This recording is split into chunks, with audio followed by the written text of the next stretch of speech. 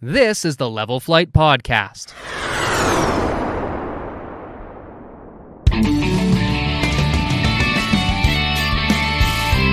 Welcome back, everyone. We are here again with episode 11.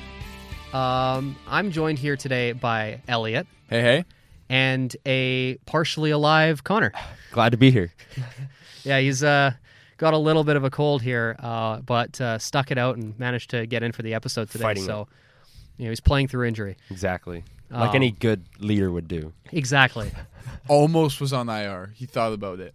One foot on LTIR. Yep. The other foot in the rink. Yep. We got honestly, I think it's more of a fun episode today. A few different little things that we want to cover because we're at the midpoint in our season. But a lot of it is going to be based on the last week of games, which saw a lot of ups, a lot of iffy moments, and the Montreal game, which that's its own thing. Yeah. So just to quickly jump back, I want to talk briefly about earlier in the week, we had the 4-2 win against the Sabres. It was largely due to the play of Connor Hellebuck, but there were certain things that were definitely redeemable about that game. Yeah, the main takeaway was Hellebuck. I mean, the Sabres are one of the high-scoring teams in the NHL, so you know it's going to be a track meet when you play them. And Hellebuck kept the Jets in it. They got some lucky shooting talent. That's kind of what the Jets do, and they came away with the win. I was more impressed with the next game, but this game on its own was very, you would have expected more. But Hellebuck wins you games. That's what he does. He's a great goalie. He steals you games, and he did it. And that's why you pay a franchise goaltender. Yeah. Yeah. He did. Connor Hellebuck did his thing. You can't really say anything else about it. It's 4-2. You score 4. That's good. You want to score 3 or more. But, yeah, he kept them in the game the entire game. I thought Tage Thompson would score 1 there, and I thought we'd maybe be in trouble. He was threatening a little bit late in the third, but nope, we shut the door, and that's what you got to do. If you're going to win games like that, you got to just shut the door, and you don't give them a chance to try to get back into it. Yeah, and that was the first night of a back-to-back. And then they went a little bit south into Pennsylvania, where they took on the Penguins, and for the most part, pure dominance in that game. Yeah, I heard a lot of people throwing out, best game of the season. It's up there. It's up there for sure. I mean, just dominance throughout. Riddick started this one. And played really well. Yeah. I mean, they didn't ask him to do as much as Hellebuck the night before, but again, a great game. Some questionable goalie interference plays with Dubois there and everything, but the Penguins are a good team. They're fighting for it in the Eastern Conference, and the Jets did a good job. Yeah, they looked good. I mean, yeah, Riddick had a great game. I think that was his best game of the year, but for sure. I mean, Bonus, I believe, said that was what he thought was the Jets' best game of the year. So, I mean, if the coach who's been very, very strict about good and bad performances thinks that's the best game of the year, then maybe you do have to consider looking back at it is. I mean, yeah, they shut them down completely, and there was nothing the Penguins could really do. The Jets looked like the best team for 60 minutes. So it's a good win. It's what you want if you're going to be the best team in your conference. Right. Yeah, absolutely. And something that also stood out to me in that one was I'd say the clear best game of the season for the Perfetti-Scheifele-Wheeler line. Yeah. 3 assists from Perfetti, but it was just they looked so in sync with each other. It was ridiculous. The passing was on, but then again, with Perfetti, I don't know when it's off. Yeah, but no, it was just you saw the chemistry there, and I think that's something that's been. It hasn't been lacking, but there was always that little bit where you're like, oh, I think they can give more, and there it was. And we're starting to also see some of the underlying numbers turn into a little bit nicer of a territory for Perfetti. He's on an upswing, so there was actually a really good article from Garrett Hole on Twitter the other day, and he did a little thing where he was going through each forward and what they need to improve, or if the Jets need to move them around. And essentially his message on Perfetti was, don't worry about him. He's coming. Yeah, that little bit of that downswing there as a rookie, but he's looking like the player that we saw at the the minor league levels, and he's he's asserting his skill, and that's something that we've been waiting for, something that we've wanted, and it's here. And sometimes we forget that he's 21. Like, he's been asked to play this top 6 role. Sometimes you lose sight of that, and you think, well, he should be putting up top 6 numbers or top 6 analytics. You know, he should be playing like a top 6 winger, but he's 21. It's going to take him a year or two to get into the swing of things. He's lucky enough to get this opportunity in the top 6 at 21 years old, because not a lot of players, Ville Heinola, would get an opportunity before they turned, 21, or 20 for that matter. He was in the top 6 last year before he got hurt, but he's doing great. He's getting better. You can see the strides, and the analytics are representing that. Yeah, he's been good. I can't, and like you said, Brian, from that article, I mean, you let him play it out. He's 21. You kind of just have to go, okay, he's going to be up and down, but he needs to get through these rough patches because it's part of his development. And then you see on the other side what happens when you play somebody, Ville Heinola. But that's a completely different conversation, especially now. But Perfetti, you know that he's going to maybe have a couple bad games because he's a rookie. It's just going to happen. Then once it finally clicks, it's going to click, and you'll start to really see a ramp up in not even just production. It may not even come in forms of stats. It may just be from the eye test going, oh, okay, he's where he's supposed to be. You see his vision, you see what he's trying to do, and he's acclimating himself. And I think that these games at this age are just super important for his development, so that when he's 24, 25, when he starts to get into his prime, he's already there. We don't have to worry about, okay, he's in his prime now. Is he gonna do something? No. He's already starting to do it at 21, which is huge steps. And his hockey card stats, I mean, are really good. We could talk about the analytics, but 6 goals, 20 assists, 26 points in 40 games, and a +10 for a 21-year-old playing in the top 6. I don't really know what more you could ask of him if you went back to the start of the year and outlined the season for Perfetti. But he's doing great. So yeah. Yeah, and I'm willing to go as far as saying that I don't know if he'd be as effective if not for the shutdown of the OHL, where he immediately got to play in the AHL with the Moose and excelled at it. In his first pro season. Played a big role. He had 26 points in 32 games in his first pro season. Yeah. Which is ridiculous. Great. Yeah. So we're starting to see that actually come to fruition now, and I think it's good for the confidence of the player.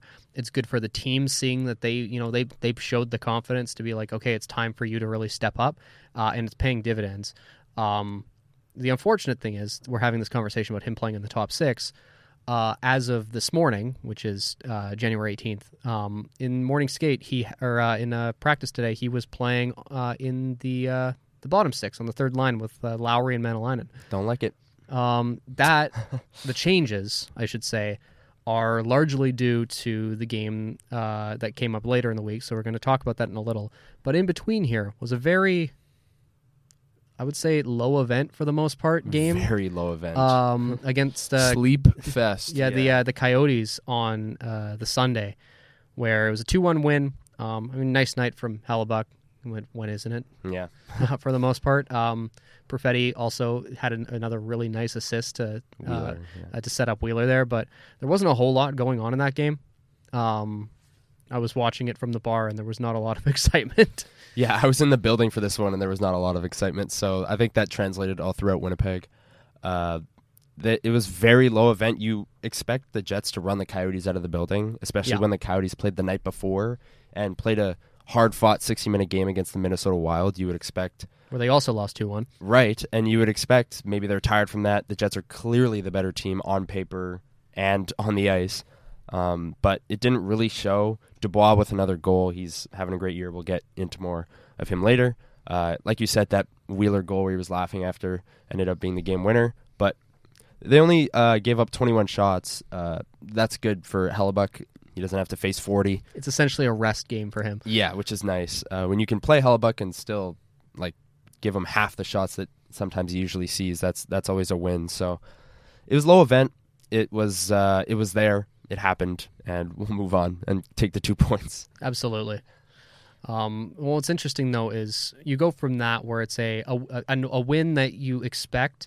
Nothing really happened to refute it. Not really happy with, though. No, exactly. But then you go to, I'd say, arguably the worst game the Jets have played all season. Mm-hmm. They lost 4-1 to the Montreal Canadiens, which, if you follow along with the Canadians. They're not all that great. They're a team that likes to, like, they have young players, so they like to shoot, they like to score, they put up big numbers. Suzuki and Caulfield in particular are their top line guys, but they didn't really, like, I don't even know how to explain this game. Evgeny Dadonov scored 2 goals. In the year of 2023, Evgeny Dadonov. Yeah, I like, Kirby Dach had 2 assists. Like, they just kind of got, Josh Anderson and Mike Hoffman each had a goal. Like, those are players that aren't really, like, dominating this year. What year is it? I know. Like, is this 2016? Not really. That was, yeah, I agree with you. One of the worst games they've played this season. Montreal's not good. Sam Montembeault is not very good goaltender. I mean, what can you really ask of him? But it's just, they got to be better. You got to beat the teams that you're supposed to beat. I know that's like a thing that we say on this podcast all the time, but Montreal is a team that you have to beat. Eastern Conference, they're in the race for Connor Bedard. Like, they're not good. And to put out that effort is kind of disappointing. Yeah, it was not a very good game last night. I mean, I don't even... Connor mentioned, is this 2016? Yeah, if it was 2016, probably Brendan Gallagher probably also would have scored. Yeah, true. Good call. I am a big Brendan Gallagher fan. But, I mean, a couple times last night, like for at least goal, I think number 3, maybe even goal number 4, we just left Connor Hellebuyck out to dry. Like, they just looked like the Jets decided... They looked like last year's team, where they just went, I don't really want to win this game tonight. Let's just end this early and get it over with, and, like, let's get out of town. I'm also kind of wondering now, did something happen last night, or did something happen before the game that they just... They just looked like they had no... I hate being that person, but it just looked like they had no heart last night. Which, I get. It's a long season. It's hard to keep focus and mental, and this is you're going to lose games, obviously. I understand that. But this is not a game to lose. No. Like, if you're going to lose a game or not play well, at least, like... I hate saying this, but at least throw it against a good team where we can say, oh, well, it's a good team, so they must just outplayed them. Don't do it against Montreal, because then it just shows that you're just not in it that night. So yeah, and this is the NHL. You're going to lose to bad teams. Like, Montreal has 19 wins. They got those 19 wins against, I would say, teams better than them. Like, they didn't beat Arizona 19 times, right? So this is going to happen. Our expectations are just so much higher this year since the Jets are tied for first in the West.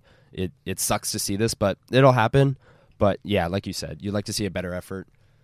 Hopefully, they have a road trip here to make people forget about that, so hopefully they do that. Well, I mean, it's easy to forget about things. Like, if they go into Toronto and at the very least put out a spirited effort, close game, even if they drop that one, seeing an effort would be nice, because there wasn't much of one in Montreal. And then you go into Ottawa, which is tied in the standings with Montreal. So it's another situation where you go, they're 25th in the league. And Ottawa, I would say, is... like, they're more talented than Montreal. They're starting to get healthy. I would say that they're in Montreal in the same sense where they have young players. They like to score a lot of goals, but they also give up a lot. So that's a game that I'm watching for, because if they lose to Montreal, it's kind of the same team. It's the first night of a back-to-back.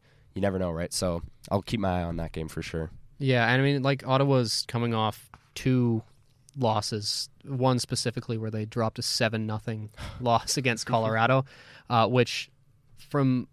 what it appears to be, Colorado is starting to turn it back on. So that's something to keep an eye on moving forward, because if they sneak into the wild card, you don't really want to be top of that division. Yeah. If they sneak into a division spot, you do not want to be outside of position 1. They terrify me because they just casually suddenly started scoring way, because that's the thing. They're still playing a great all-around game. They just haven't had any of the scoring this year. I will quickly ask you both, are we saying that the Central Division is the toughest division in the league? No. No, Atlantic. Okay. Then just a question. Just I mean, it's up there. I would probably put it second. Top 2. Yeah, I would. I was gonna say top 2, but I just wanted to see if you guys had thought. I know the Atlantic obviously has Boston and Toronto, and Tampa. Tampa. You still have, like, as much as the Caps we're dealing with injuries. They're still the Caps are Metro. The Caps, the Metro. I don't know. Like, I think Carolina is like one of the best teams in the league. So I'm not sold on. Sorry, I was thinking of Florida. I don't know why I was like, there's some other top 4 team in Atlantic. I was thinking Florida instead. Fair Yeah, enough. but like I'm looking at, so I would say definitely the Atlantic, purely based on the top 4 in that division. Then you've got I'd say the Central. Then I would probably put, to be honest with you, I would even consider putting the Pacific in front of Metro, because there's Carolina. As of how they're playing right now, they've won 5 in a row. Jersey doesn't necessarily look like the same team that they had. Most of their wins came on that 13-game win streak. Rangers are finally surging back to where we thought they would be, but even still, like, it took them forever. Very much not sold on either Washington or Pittsburgh. Or New York. The Islanders. Yeah. We know Philly's bad. The Blue Jackets. The Jackets. So I honestly, I'd say that, to be honest with you, I think the Metro, in terms of when the teams are bad, they're really bad, and there's a lot more middling teams. I'd say with the Pacific, you've got a fairly decent spread, let's say 5 teams, because you've got all 3 division spots and then both Alberta teams, which they're not as good as everyone thought they would be, but they're still better than a lot of, I would say they'd be better than Washington or Pittsburgh. And this conversation relates to the Jets, but you talked about the Avs. The Oilers as well, those 2 teams getting back Val Nichushkin and Evander Kane. If you want to see how important middle 6 wingers are to high-end teams that have high-end players, watch how good the Avs and Oilers are going to be over the next month now that those 2 players are back. And if I'm Calgary, I'm terrified. Yeah. Because they, at this exact moment, seem like they could be the odd team out. Markstrom's still not playing very well. Yeah. If they suddenly, drop, because that's the thing, they've dropped now into the second wildcard spot, and what we also have to consider is Nashville has suddenly decided, I'm going to play well again. St. Louis has pulled themselves back into it. I think ultimately, Calgary falls out. If let's say everything stays the same in terms of who's in right now, I think Calgary falls out, and then some other Pacific team, because Colorado is. I'm still willing to. I'm willing to put a lot of money on the fact that they're still making the playoffs. Yeah. Oh yeah. And Colorado plays Calgary tonight, so tune in. Yeah. But no, we kind of got off topic there. But essentially, beat the teams that are below you in the standings, or at least put out an effort. And the Jets did not do that. But to reflect back on the standings, like we were, the Jets are still tied for first in the West. And listen, that's a lot higher than I think a lot of people were expecting at this point in the season. It's also, I believe I saw the highest they've ever been situated in the standings at this point. This year? Yeah. So okay. It's like, yeah. I would believe that, yeah. So essentially, I want to just quickly run through a few things here to sort of recap what we saw, because we're essentially right at the halfway mark. Some teams have played more, some teams have played less, but we're right around that point. So firstly, I want to ask both of you if you could describe what you think is going right for this team, just in general. We don't need a full deep dive, because that could be a full episode in itself. What do we think is going right that has them sitting so high in the standings? Effort level. I really think that's all this is. It's the exact same team. We didn't literally. Well, obviously you substitute guys around the fourth line, like guys like Gagné and AJF and that sort of thing, and that's fine.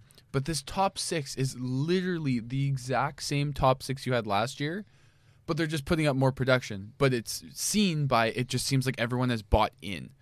Everyone's bought in, and everyone's kind of just decided that, you know what, I'm going to put out 100% tonight. So that's all I really think. Yeah, I think the surgence of Josh Morrissey and him being a Norris-level player has really helped this team, because Bonus in training camp alluded to many times about how they need more goals from the defense, and I'm pretty sure they passed. It was literally game 41 or around there that they passed their total for last year in defensive goals. Yeah. So that, the systems, the buy-in that you say, it's all working, and you combine that with Hellebuyck playing probably the best of his career, and you have the best team in the West.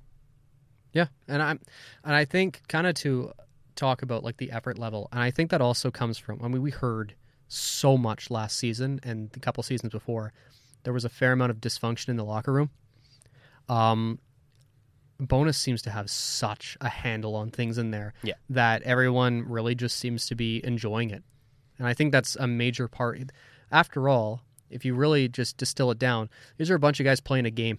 Yeah. Like there's no need to be, at each other's throats or anything.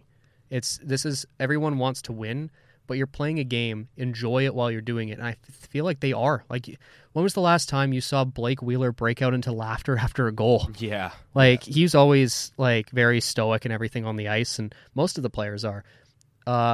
They just seem to be having fun out there, and I think that's important.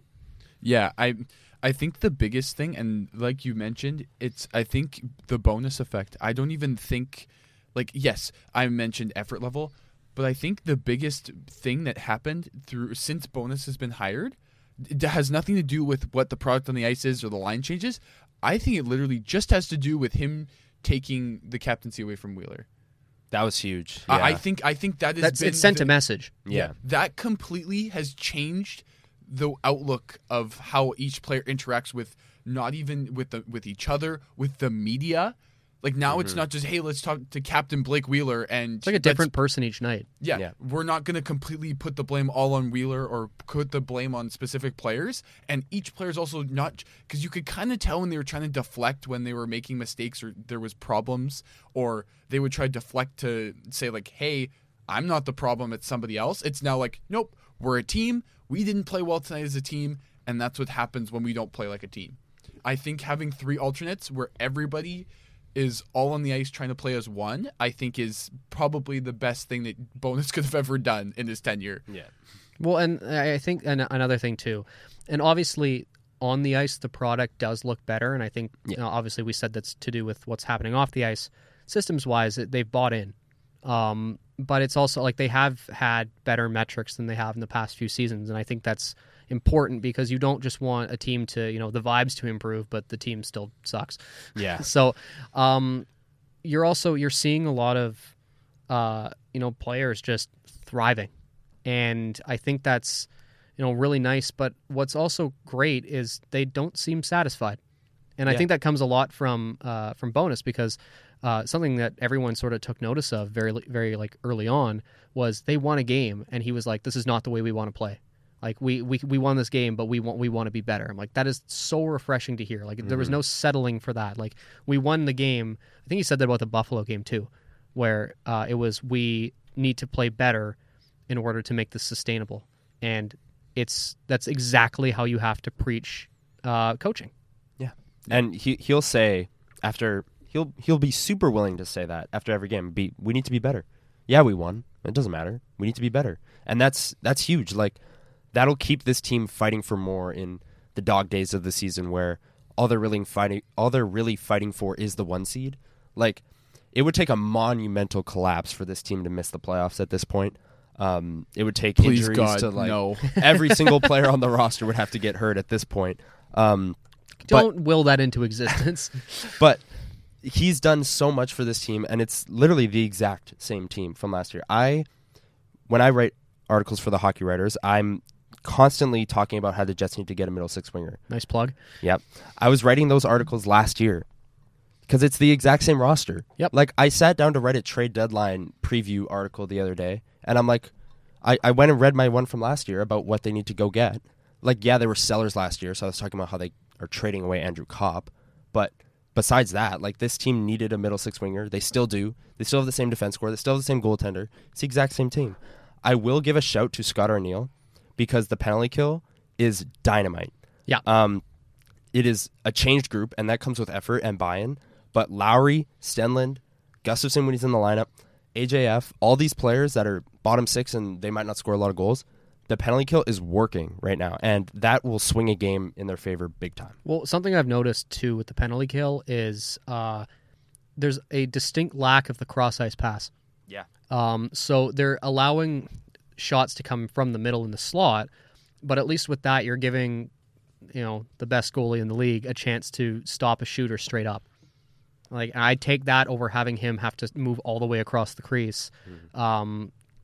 It's a perfect way to leave it up to your best penalty killer which he has been that. But no, like you're getting an absolute buy-in from all aspects of the game. And it's very refreshing to see, because in the last few years there was definitely a disconnect, and you could see it. It showed up on the ice. It showed up in the interviews. And so it's good to see things coming together. And just while we were mentioning it, Money Puck currently has the Jets playoff odds at 97%. So as you said, monumental collapse if anything. Wouldn't be a Winnipeg sports team if they didn't do that. All right, let's move on. let's not do that. But in terms of the negative though, and it's not necessarily a negative to look for improvements, but there are definitely areas of this team that do need to be improved, whether it's play style, whether it's something they need to add at the deadline. It's always a good thing, and I've preached this a lot. It doesn't make you any less of a fan. It doesn't make you any less of someone who roots for the team to say, I want something to be improved.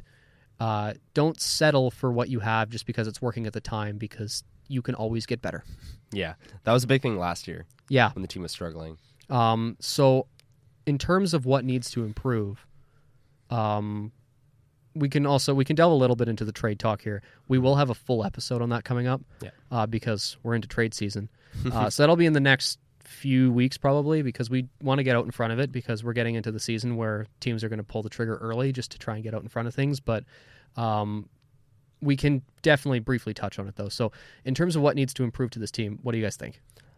The depth has been a highlight this year, but ever since they've gotten fully healthy up front, I think the depth has been kind of a letdown, besides the penalty kill, obviously. But there are games where Kyle Connor score 2 goals, and that'll be it. And then, you're not really getting... if one of the top 6 lines is shut down, I think this team is kind of screwed offensively, which we talked about the trade targets.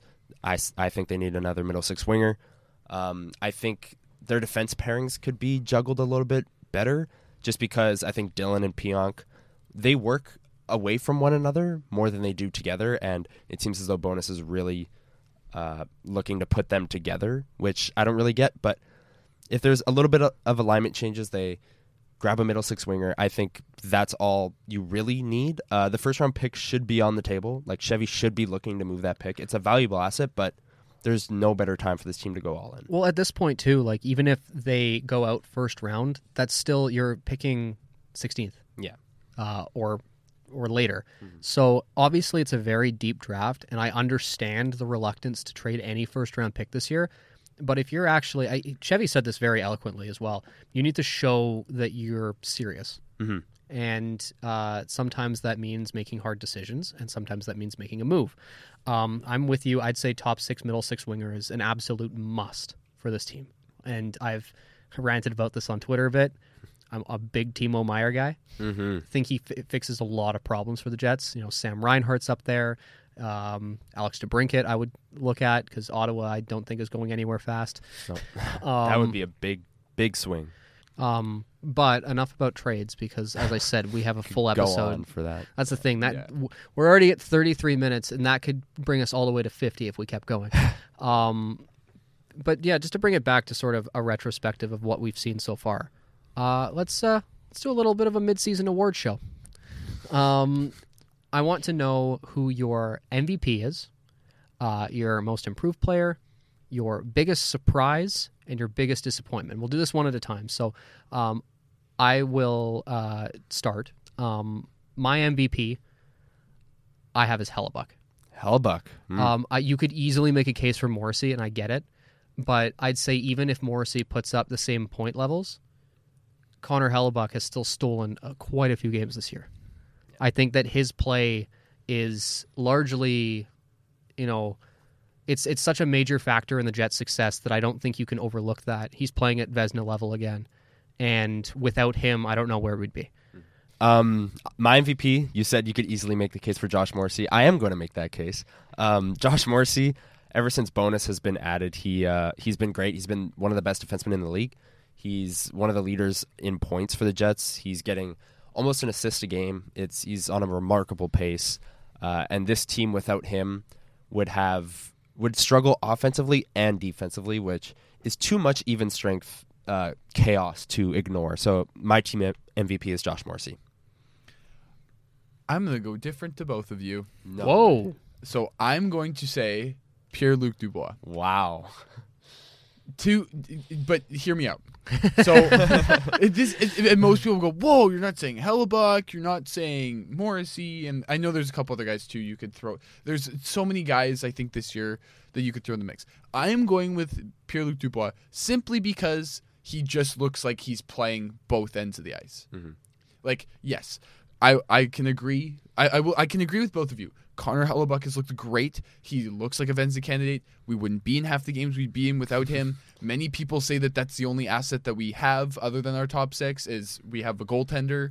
And Josh Morrissey has looked very good this year. And no denying that. He's in for Norris voting and everything. The reason why I say Pierre-Luc Dubois is just because he, towards the end of last year, yes, he started to look a little bit better. But I was really thinking that, okay, this trade's like, Line A didn't look very good last year either, so it looked like a dud for both teams. But I just think that because he has played so well on both ends of the ice, and I'm not even just talking about his scoring numbers, I'm talking about he just looks like a really good two-way forward center. He just looks like he's playing really well. And I think he, along with Morrissey and obviously our other goal scorers, I think he is one of the most important pieces on this team. Yeah. I really don't think that when you look at a line of Kyle Connor and with him in the middle and Ehlers, that line with just Ehlers and Connor, to me, and with two wingers that either one likes to score a lot and has some speed, has good speed, the other one's a speedster and can score. I don't think that line works with if you put a Scheifele up there. That line only works because Morrissey's there. So, or sorry, Dubois. Sorry, that would be something. I'm thinking about top all the line names. center Josh Morrissey. No, but I just think that he has looked like the best. He's also an agitator, which I like, and that's not why. But I just think that he has stepped it up this year, and I think he is deserving of being one of the most important pieces on the team. Fair enough. Yeah. I mean, it's all good picks. Obviously, I'm biased, and I think mine's correct, but to each their own. But yeah, let's go on to the most improved player. I think you can make a case for a lot of guys here because there's a lot of guys stepping up. But I think I got to go Adam Lowry. Fair enough. He's had a couple really, really rough seasons. I don't think he'll ever look quite the same as he did in that 2017-18 team. He doesn't have his buddies anymore. That's why. But this is the first time that we've seen him in a few years to actually look like, he's starting to look like what he used to. I know that he's improved in a few metrics. He has taken a little bit of a hit on the penalty kill, but that's because he's actually being a little bit more aggressive. And that was a lot of the thing is they would rely so heavily on Hellebuck that when he was they would essentially be stagnant on the ice during the penalty kill. Yeah. And so you're not doing it. He'll occasionally, it has burned him before, but he will cheat for offense sometimes to try and kick the puck up and maybe get something going shorthanded. But he's also just being way more aggressive in general to try and break things up. So definitely I think that, as I said, a lot of cases can be made, but Lowry's play has been a definite bright spot for me all season. Absolutely. And we already talked about my pick, so I'm going to keep this quick, but Cole Perfetti, the jump he's made from his 20-year-old to 21-year-old season, he's got, like we said, 26 points in 40 games. He's a plus 10. He's playing in the top 6. Not anymore, unfortunately, but hopefully he's back up there because I think he's earned it. The analytics are starting to take a turn, and that's my pick for most improved. I was really hoping to be saying Morgan Barron at this point in the year, but he has improved. He has improved. I don't think he's the most improved. No, but, yeah. and that was my hope for this year. I'm a big fan of his game. Most improved, I would probably. I could go with a Morrissey and just say that he is true. Yeah, improved. I will probably go with the camp of probably Cole Perfetti. Yeah. You can't deny a 21-year-old having 26 points in 40 games, and he looks like one of the best playmakers on this team. Mm-hmm. So he's dynamite, and I'm really hoping that we can sign him long term, and he will never go anywhere. Yeah, that's of course. I don't want to lose him ever. can't. Got a you can't- long way before we start. But you talking also about that. can't count that out with this franchise, so that's why I still have to sit there with my fingers crossed. We'll see. So kind of in the same thread here where, some of these guys you don't expect to improve. I want to talk, though, about the biggest surprise player of the season. And I have a feeling that we might go similar places with this. Mm-hmm. My biggest surprise is the fact that Josh Morrissey is just still going, is, so strong as, he had started, and we're like, okay, well, it's clearly he's starting strong. And it just kept going and kept going. Suddenly it's January and he's still just going insane. Obviously he's had, a few good years the last couple of years. He's, career high in goals, but the fact that he's got essentially an assist per game going through the season, it's hard to think of anyone else to say, I was surprised about this. I'm going to go in a different direction, but my biggest surprise is not just one player, but it's all three of the top third line centers, Scheifele, Dubois, and Lowry. I did not think they would all basically have career years. You can basically make the argument for all three of them that they're having the best season of their career. Like Scheifele, he had that one good year when they had the run, and he scored a lot of road playoff goals. He still holds that record or whatever, but that's playoffs. I'm talking about regular season. You can make the argument. Scheifele is also just kind of shooting above his expected talent, but Dubois is unquestionably having the best season of his career. And Lowry, like you said, 2017-18 is his best season metrically, but right now he's playing some of the best hockey of his career, and he's a big reason for the penalty kill we talked about earlier. So I'm going to go with all three of the centers because you can make the argument that they're having the best seasons of their career. So my pick, he's fallen off a little bit. He had a really hot start to start the year, but I still think that he's quite. I know he's been demoted recently to the fourth line. I still think that he's an important piece of this team because he's a veteran and he still chips in every once in a while. I'm gonna go with Sam Gagner. I like it. Not and it's not just because for a while he was putting up a lot of points and he was like I think just for $750K, I don't think you can get any better than that for a signing. Like I will say that that's one of Chevy's better moves that he has made in his tenure. He just fits with everyone. He fits with the team. He fits with what Bonus is trying to do. He just works really hard, and I just appreciate that. And I think on a team that didn't work very hard to bring a guy in who's trying to probably work for a larger contract either from the Jets or from another team for next season so he can keep playing. I think his work ethic was just good to bring into the locker room with a bunch of players who are making a lot of money that just decided that, I'm just going to make my paycheck and call it a day. So I think that I also think as veterans go throughout the season, I get he had a hot start, and it kind of goes with what I'm about to say. Most veterans kind of grow into the season as they get older because it just becomes routine and they keep with the routine. I think that we're going to see another little bit of I would actually say two more little blips of games where he looks really good and he moves up the lineup slightly. Yeah, I could see it. Yeah, and I mean, on the flip side of this, the surprise is typically a very positive thing. There is another side to this coin, though, where it's your biggest sort of disappointment. This one should be a sweep. I would think. I mean, we talked about it earlier. We're going to talk about it again, at some point. I'm writing an article on it. Yeah. Neil Pionk.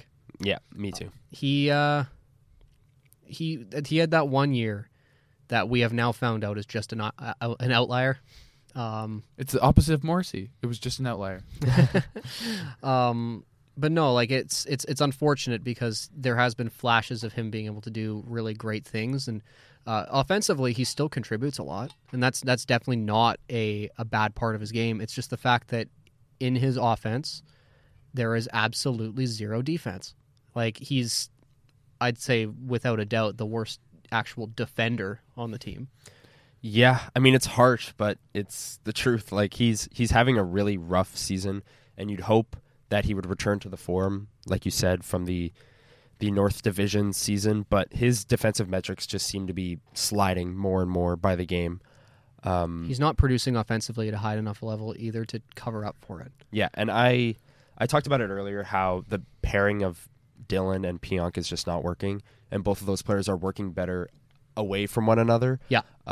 the longer they keep that pairing together, I think those players' analytics are going to keep sliding, and it's going to be problematic. But if they move them, like Pionk would look good with maybe Morrissey. You know, he's had games with Morrissey where they are so dominant offensively that it doesn't matter. But I know breaking up Morrissey DeMello is a big ask, but you have to do everything in your power to try and salvage what Neil Pionk brings to this team, because he generates a lot of offense and he's good on the power play, but defensively it's just not there.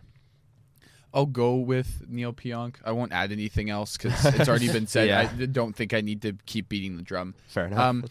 I will say, though, I think I will go with, I mean, he had to, I'll just do a little, like, extra here just to, so Change that it I'm up a little not, bit. change it up a little bit. And I get he's been injured, but for a lot of the season, like, I'll jumble in a bunch of the bottom 6 guys, like a Morgan Barron, like, I'll even say, I mean, we don't really expect, but Saku Maenalainen.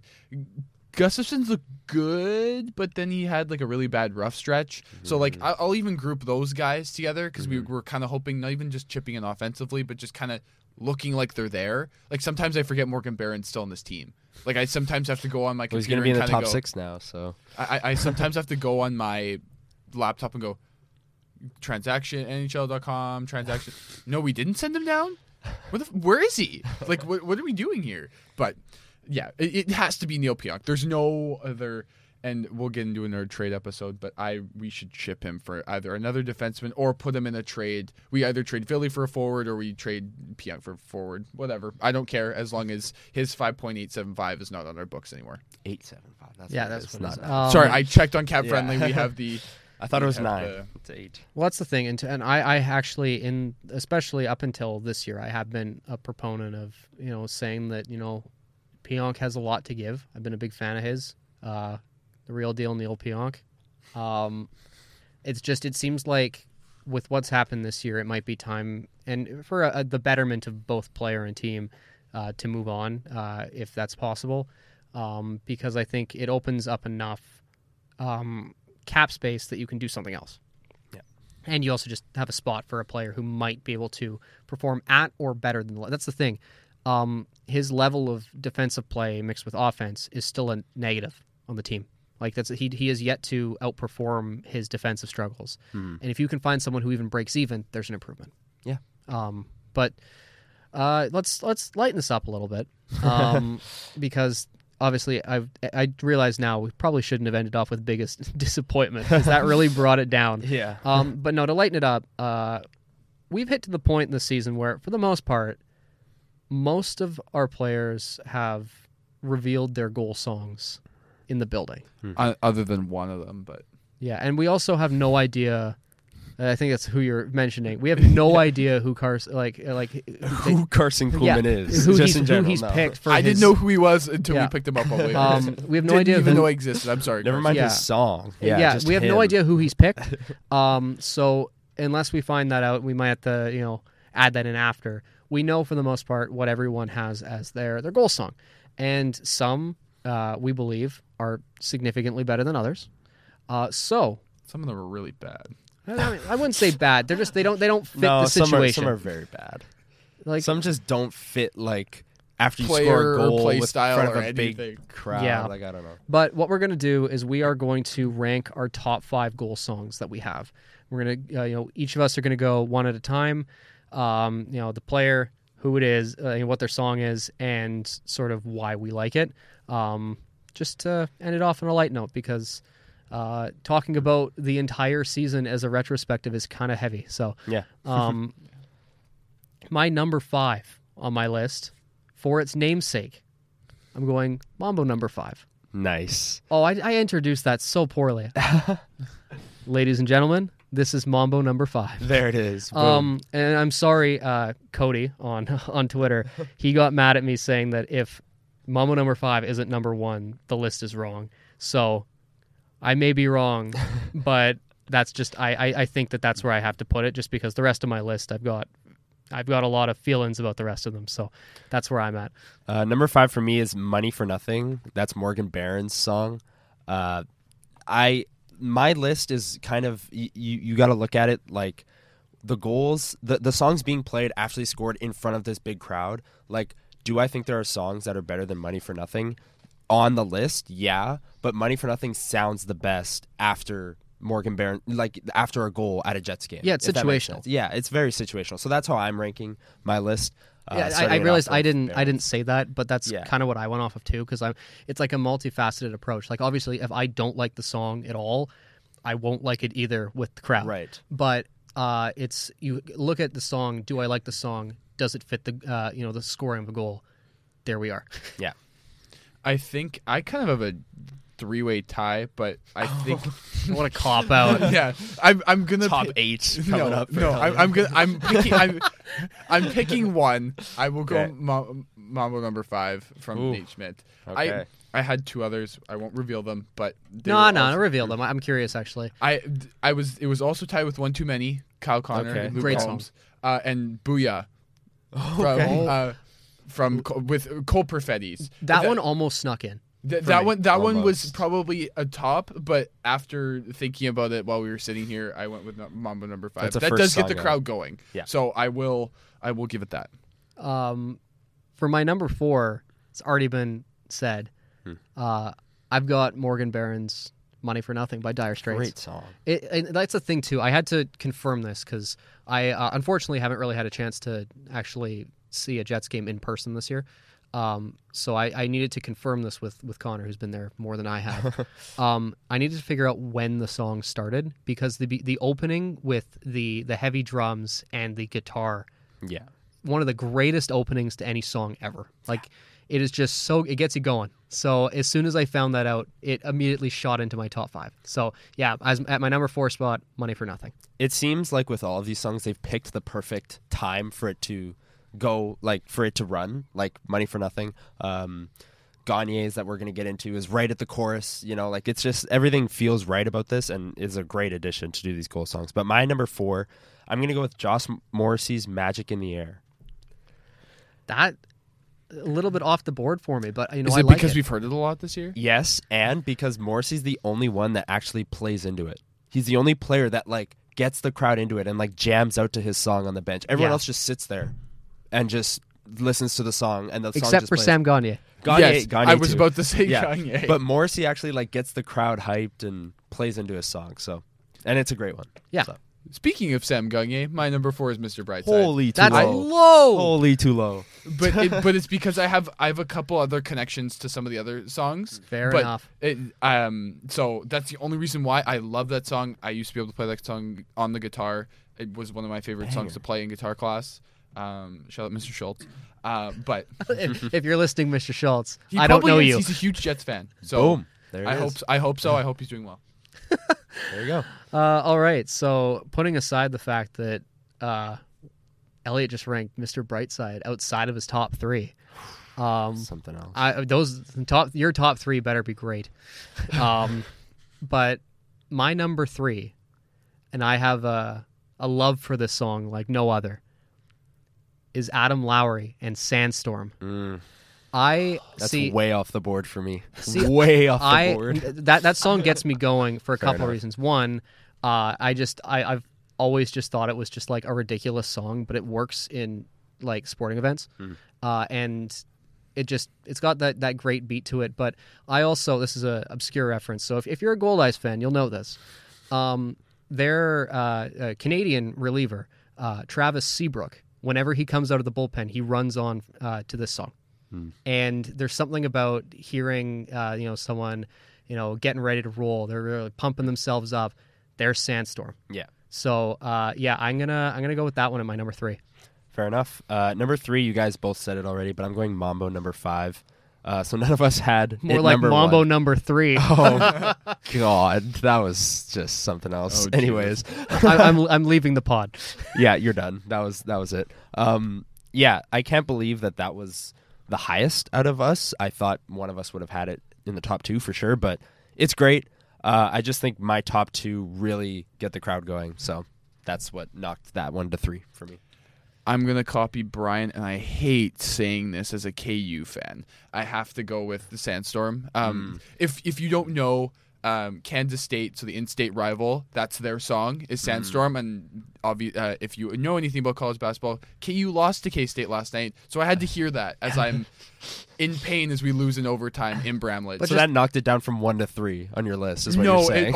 I really actually almost took it out of my list. If we'd done this any other day, I probably still would have had it at 3, but I really considered taking it out just because we had to hear it last night.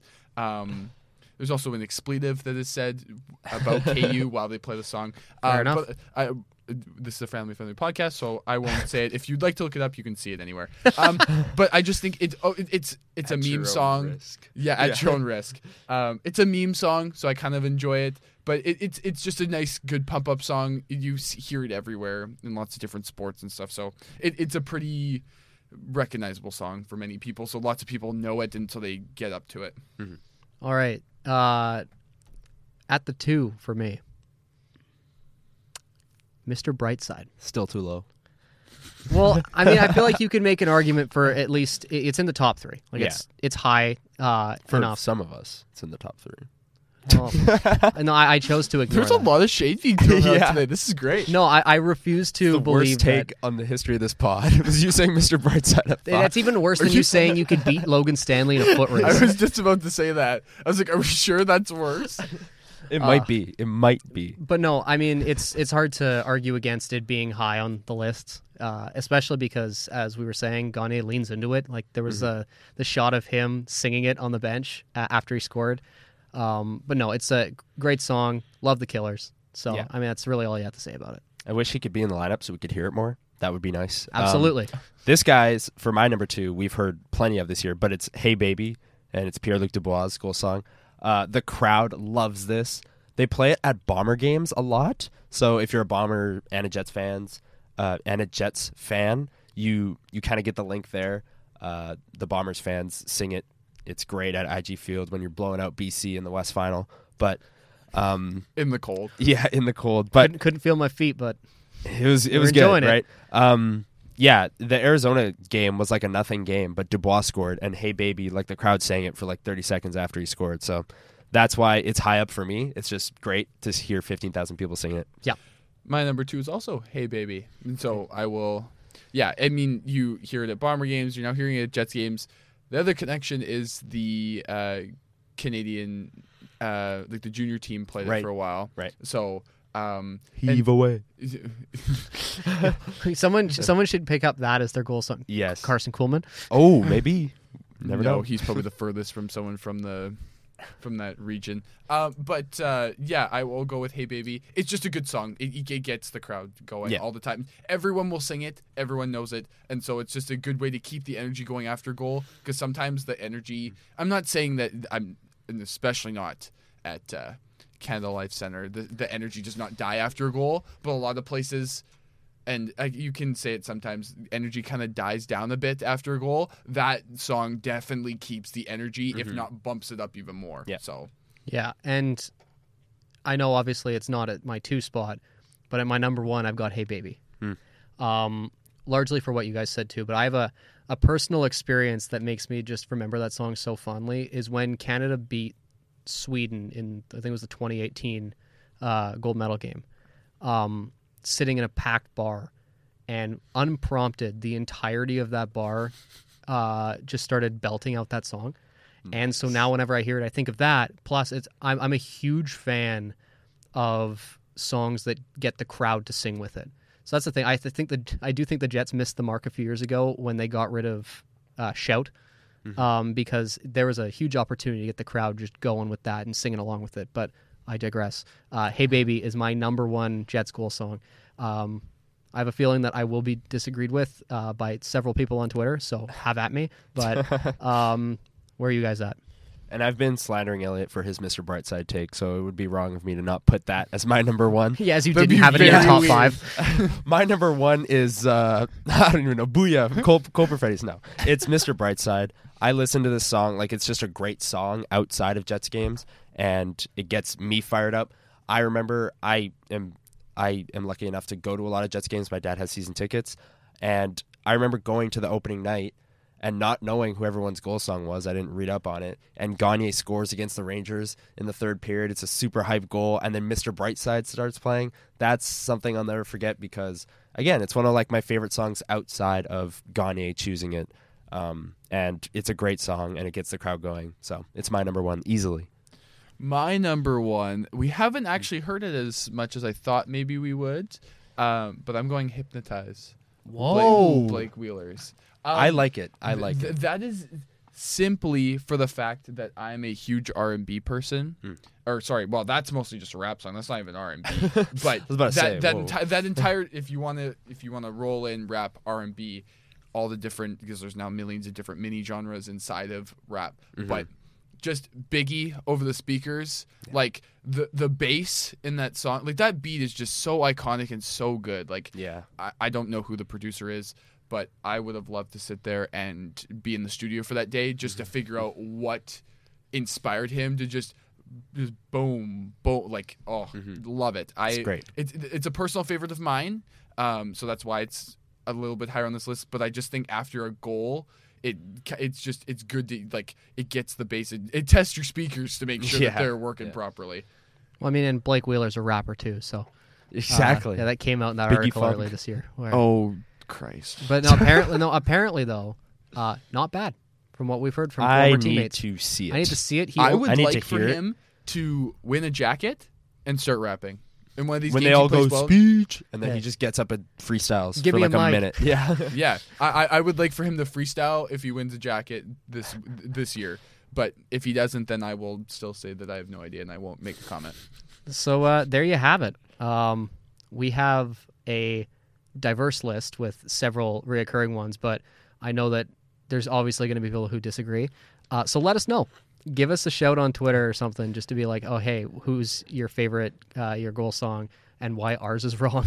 So we with want to just mid-season run through them, awards. Oh, yeah. just so that we know. Yeah. Yeah, so at 5, I've got Mama Number 5. At 4, I've got Money for Nothing.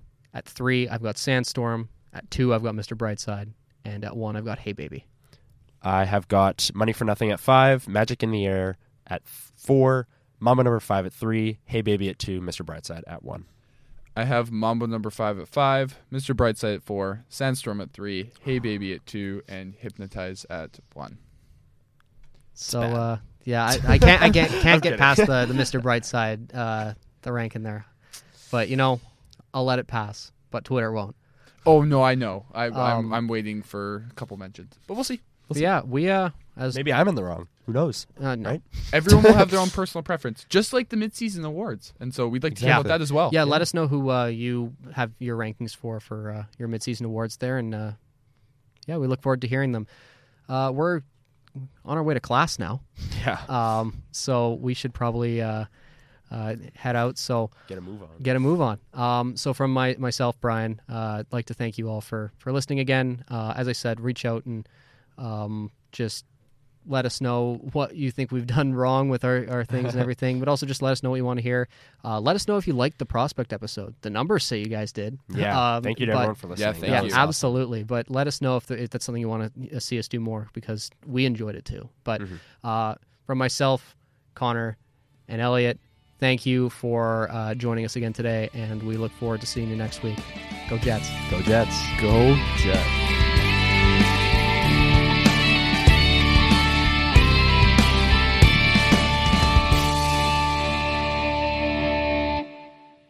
You've been listening to the Level Flight Podcast.